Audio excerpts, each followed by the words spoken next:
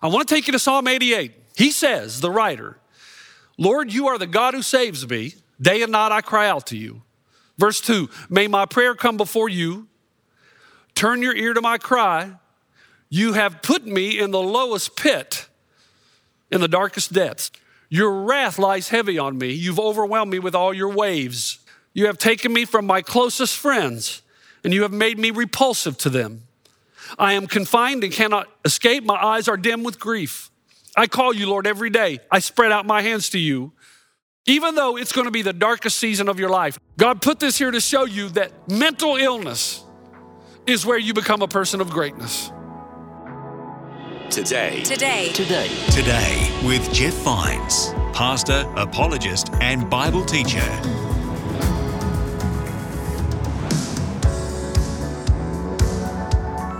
My name's Aaron, and you're listening to Today with Jeff Vines. Welcome to the program. In this episode, we continue a series that Pastor Jeff has been saying is a very difficult one to go through. It's brought up some memories and personal struggles for him. It's a series on anxiety, depression, and Jesus. We heard the beginning of the message in the last episode, and if you want to catch that episode, re-listen to it, you can find it wherever you listen to podcasts. Just search for Today with Jeff Vines. But today, we'll hear the remainder of this message on anxiety and depression. We're starting in Psalm 88, which begins with, Lord, you are the God who saves me. Day and night, I cry out to you. Let's join Pastor Jeff for the rest of this message and find out how to thrive in anxiety, depression with Jesus.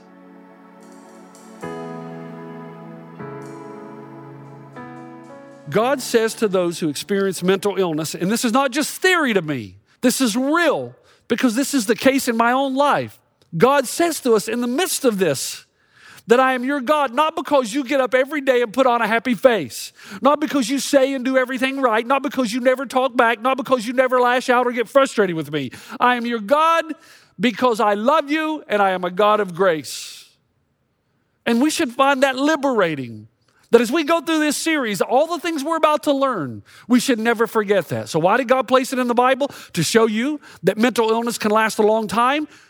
2, to show you the grace of God during the dark seasons of your days. And 3, to show you that mental illness is where you become a person of righteousness. This is hard to fathom. It's hard to accept. And when somebody told me this in the middle of it, I didn't appreciate hearing it. But in retrospect, after the fact, it's true. God put this here to show you that mental illness is where you become a person of greatness. The writer of Psalm 88, which again, we're going to unveil just in a moment, he should not be saying things he's saying, but at least he's saying them to God. You know, one day when I was in the middle of my anxiety, I finally got the courage to leave the house. I had to come to the office because I was preaching again that weekend. Through that season, I continued to preach and continued to pray and continued to learn. One day I got to the office and my brain, it was in that cloud again. It was in that place, I don't know where you go. It's like Paul, whether you're in the body or out of the body, I don't know. The only difference was I wasn't caught up in the third heaven. I felt like I was caught up in the third hell. This was terrible. And I couldn't think, I couldn't process. You know what I did? I'm going to make a confession. I got my iPad out and I watched Forrest Gump. I don't know why. I just thought, maybe I need a good laugh. The problem with Forrest Gump, you get some laughs, but you also get some serious dialogue. And I came to the scene where Lieutenant Dan, who had lost both his legs in battle, who hated Forrest because Forrest got the Medal of Honor and he felt Forrest was an idiot. And here Lieutenant Dan, coming from a long series of family members who were war heroes, got nothing, lost both his legs. Forrest carried him out of the jungle. And Lieutenant Dan hated him for it. But not only that, he hated himself. Became addicted to sex, drugs, alcohol. He was destroying his life. But he heard that Forrest Gump has a boat and is shrimping in Alabama. And he promised Forrest that if you ever own your own boat, I'm going to come and be your first mate. Holding true to his word, he becomes the first mate, Forrest Gump, shrimping entity. But they're not catching any shrimp. And one day a horrible storm comes, and all the boats come in except one. And the only reason Forrest Gump remained is because Lieutenant Dan he was determined to die that day. So he climbs on top of the mast with this storm that had the potential to destroy them, that destroyed every boat that had gone into harbor. And Lieutenant Dan has it out with God. And in his frustration, he says to God, "You'll never sink this boat. Is that all you got, God, you son of a gun? Is that all you have? You call this a storm?" And he yells, "It's time for a showdown between you and me, God, one-on-one. Here I am, come get me. You'll never sink this boat." And he screams and yells at God. And then in the next scene, after the storm subsides, here comes Lieutenant Dan, the atheist, who's been shouting at God all night long. And Forrest says, "He never said so, but I think he made his peace with God." When I saw that, believe it or not, if God can use a donkey, he can use Forrest Gump. I remember on my couch thinking, I got to get this out. And I let God have it.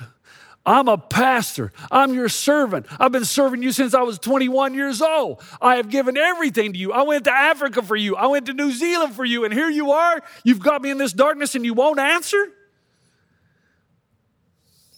The healing that took place that day, probably more than any medicine, at least I was still talking to God. And God did not strike me down and smite me, because he's a God of grace and mercy. And I began to learn he was doing something. You know, what is Satan's accusation against Job? Have you read the book of Job? Satan says to God, Job's relationship with you is transactional. Of course he serves you because you keep blessing him. Of course he does the right thing because you keep giving him more and more stuff. You withhold that stuff, you stop blessing him, you wound him internally and externally, he'll curse you. He'll curse the day he was born, and he'll curse you. Give him inner and outer darkness, and he will not serve you. That passage spoke to me because I realized that much of my relationship with God at that point in my life was transactional. That I had used people in the past as a means to my end, but now I'm using God. Did I really go to New Zealand and to Africa for God, or did I go for myself? Had I been serving him for me or for him? And you have to ask the same question. Is Satan right about us? About me? About you? We all begin with that attitude because we come to God to get something, and that's natural. We want to be healed. We want to be saved. Those are good things. But if you never grow out of that, emotionally you become a roller coaster, because it'll be contingent on what you think God is doing for you at the present time. But God in our lives is trying to move us out of egocentrism, where everything's about us, into theocentrism, that everything's about God. And Job speaks to God the same way that the writer of Psalm 88 speaks to God. Let me give you a demonstration. It's in Job 9, verse 22. It's all the same. That's why I say he, meaning God, destroys both the blameless and the wicked. You hear what he's saying? God, it doesn't do any good to be righteous. You kill us both. When a scourge brings sudden death, God mocks the despair of the innocent. You hear what he's saying? An innocent person dies, God, they're in despair, you do nothing about it. When a land falls into the hands of the wicked, he blindfolds its judges. If it is not he, then who is it? Job is saying, you could have straightened this out. When injustice happens, you could have prevented it. You don't. Whose fault is it then? It's got to be yours. Job talks to God the same exact way in Psalm 88 the author talks to God. And yet, here's the key now. In all of this, at the end of the book of Job, God says, Job has honored me throughout this entire endeavor. And God turns to Job's friends and says, you better ask Job to pray for you, otherwise I might smite you. Job. After all the things that Job had said to God, why would God say that Job had honored him? And the answer is this. Yeah, he's talking. You might even say he's talking trash. You might even say he's accusatory. But at least he's still talking to God. At least he's still communicating to God. He's angry with God. He's complaining to God. He's accusatory to God. And he's wrong in most of his assumptions. But at least he's still talking to God because he knows God's there. Even though he does not subjectively feel God, he knows God's objective presence is undeniable. And Job never walks away from God. He stays with God until the very end. And as a result, Satan is defeated. if while you are in your darkness, you continue, please hear me now. You're thinking, oh man, I want something. I know what you want. You want stats, you want healing, you want me to give you a formula. Just stay with me. Those things we're going to talk about. But for now, please understand, if you continue to do good, you continue to go to church, you continue to feel you're getting nothing out of it. In the middle of this fog and haze and confusion, if you continue to go to church, to read the word, to surround yourself with friends, if you continue to do these things, what happens is it turns you into greatness. But if you run and you run, the disease grows more intense. It is meant to turn you from egocentrism into theocentrism, which inevitably produces endurance, stability, peace, and a centralized joy. At the end of the book, Lord of the Rings, the book, not the movie, Sam and his friend Frodo are headed up to the Mountain of Doom. And as they're headed up, Sam realizes his strength and energy are gone. And he's come to the end of himself, and he's tempted in the book to crawl up in a little ball and just die.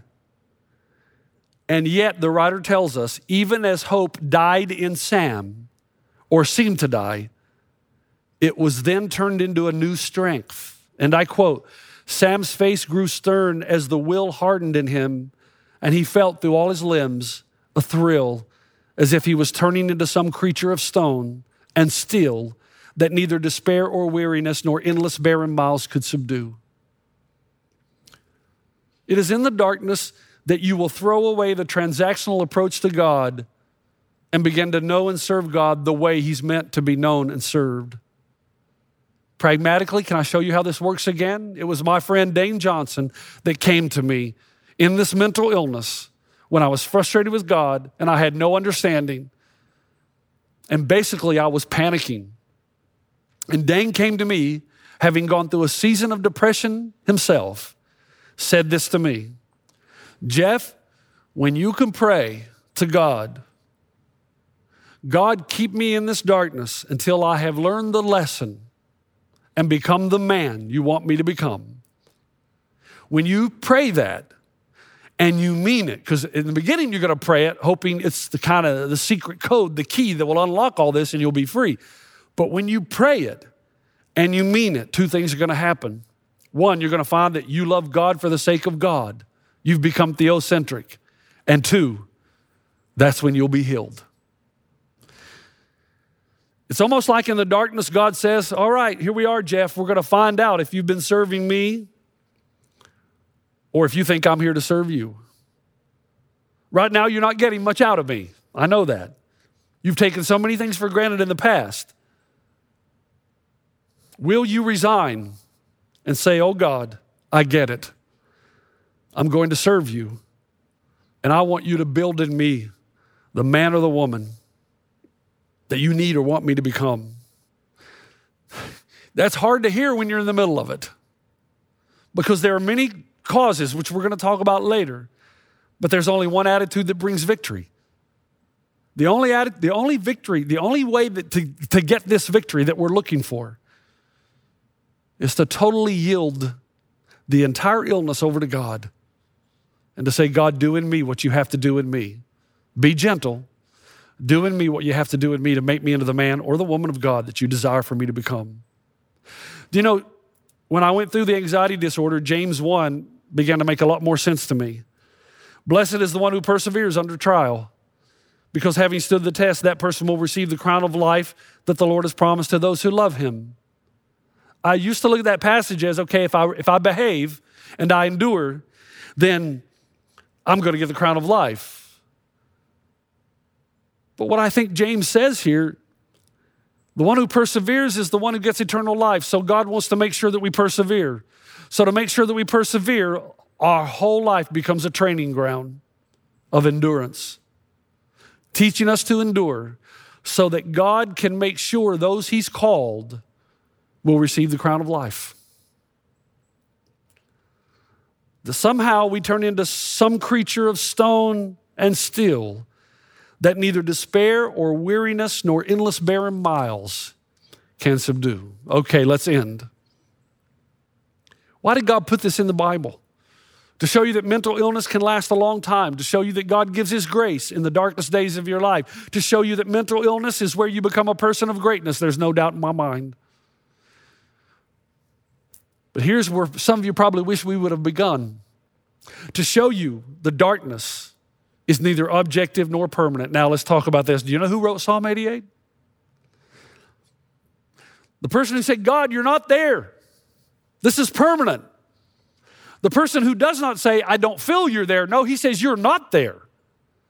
He doesn't say, I feel that you've forsaken me. You have forsaken me. You've abandoned me since my youth. He believes that darkness is absolute, not relative, that darkness is eternal, not temporary, that it's objective, not subjective. But he was wrong. Now, who wrote Psalm 88? The answer is a man by the name of Heman, not Haman in the Esther story. Heman, Heman, and you will find his name in 1 Chronicles 6. And you will discover that David put Heman in charge of writing worship music and songs in the house of the Lord. Now remember, the Psalms are one of the greatest works of literature in history. Both historians, Christian and secular, will admit that. And Heman wrote the Psalms that are recorded in the 40s, 40 through 49. In other words, Heman wrote some of the greatest literary works of art in history. Nobody questions that. Millions and millions and millions of people have read his works, his songs, his music. No author has had their works and artistic impressions read, contemplated, and discussed as much as those who wrote the Psalms. Heman's darkness turned him into a great artist. And I go back to the two Greek words in the New Testament for pain, thlipsis and priasmos. Both words refer to pressure. And the image is to stomp on the grapes in the winepress, squeezing them until the good stuff comes out. God had to squeeze Heman to get the good stuff out, to encourage and minister to millions of people. Millions. And it goes on through generation after generation. Do you think Heman would have seen the day when you and I would stand in this place and talk about his work? No. His suffering was not relative. It was not absolute. It was not eternal. His suffering was temporary, subjective, and definitely relatable. God was always there, whether he felt like it or not. And through his suffering, he was turned into a great artist. If God is your Savior, you can know with certainty this darkness will birth the greatest light of your life. I know you don't want to hear that now. I definitely didn't want to hear it, and I wanted to smack people who said that. But I cannot deny the reality of what it does. When you discover through this series that there's light at the end of the tunnel, there is a way you can be healed. I am confident of it. When you discover that, on the other end of it, you're going to be singing a different song. You're going to be saying, those days were the best days of my life because they did something in me that changed me for eternity. God has not abandoned you. He's always working. How can I know that, Pastor Jeff? In the end of Psalm 39, God, turn your face away so that I can have a moment's peace. The end of Psalm 88, darkness. My best friend is darkness. But what does Matthew 27 say? From noon until 3 in the afternoon, darkness came over the land. About 3 in the afternoon, Jesus cried out in a loud voice, my God, why have you forsaken me? What's the point? The point is because Jesus suffered total darkness, objectively, you and I only get subjective darkness. Because he did suffer abandonment, you and I only feel like there are times when God has abandoned us. But the reality is, because Jesus experienced the objective wrath of God, he didn't just feel abandoned. He didn't just merely feel the wrath of God. He experienced objectively the wrath of God and abandonment from God. He's the only one that can truly say what the writer Heman says in Psalm 88, darkness was his only friend. The disciples left him, his own people left him, even his own father left him. Why? Jesus suffered the darkness and the abandonment our sin deserves. Jesus experienced the darkness as his only friend was darkness, so that in your darkness, Jesus becomes your true friend who's always there, who's always working, and who will never leave. In the garden, Jesus did not abandon his darkness. And if you think about it, in the garden, Jesus did not abandon us in the middle of his darkness. When the darkness came, he could flee. He could have left. He could have said, no, I'm not going to do this.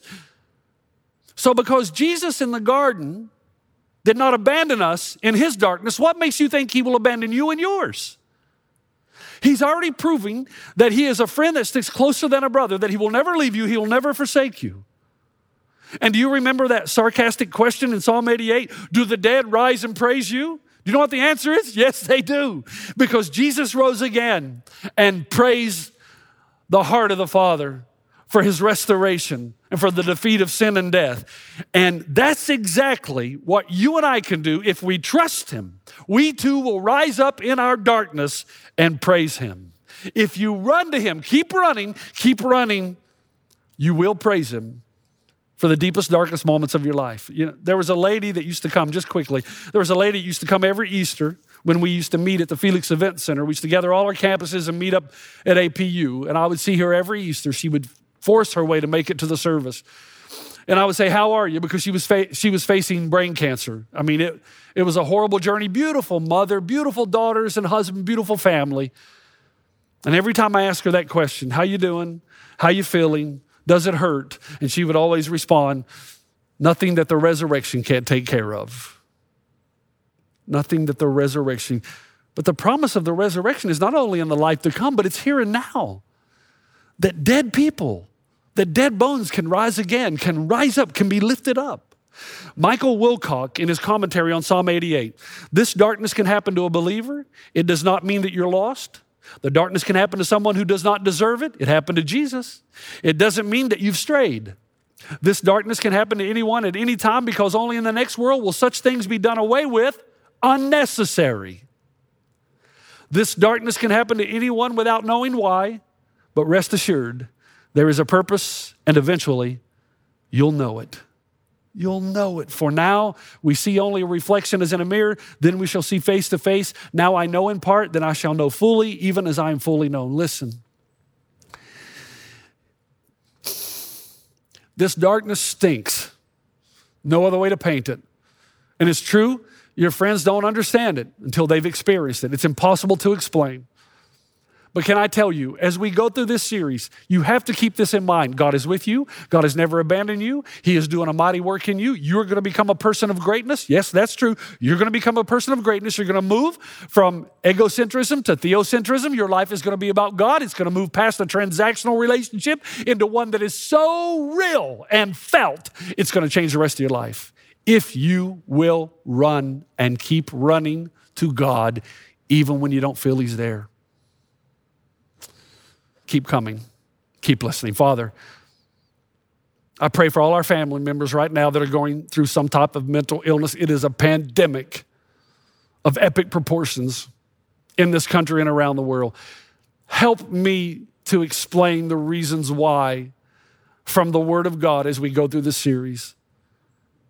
Encourage those who are in the middle of it right now in this deep darkness. Encourage them, if nothing else, to remember they should speak to you what is in you, what not ought to be in them. To be honest with you, you're a pretty big God. You can handle it. But to keep running to you, even if it's running to you in anger and frustration. And to remember that you will never leave them, that because you did not abandon us in your darkness, you will not abandon us in ours. And I pray that you'd give them insight and passion to listen to this sermon again and again until it makes its way deep into their minds and emotions and put these things into practice that will lead to peace, life through Christ. In his name, amen. You've been listening to Today with Jeff Vines. Next time, we'll bring you a new message from Pastor Jeff. You can listen to more messages like this. Just search for Today with Jeff Vines wherever you listen to podcasts. You make me wanna dance and sing with every single breath I breathe. I will bring this offering. You are my wonder, you bring the wonder. Visit Today. Today with Jeff Vines.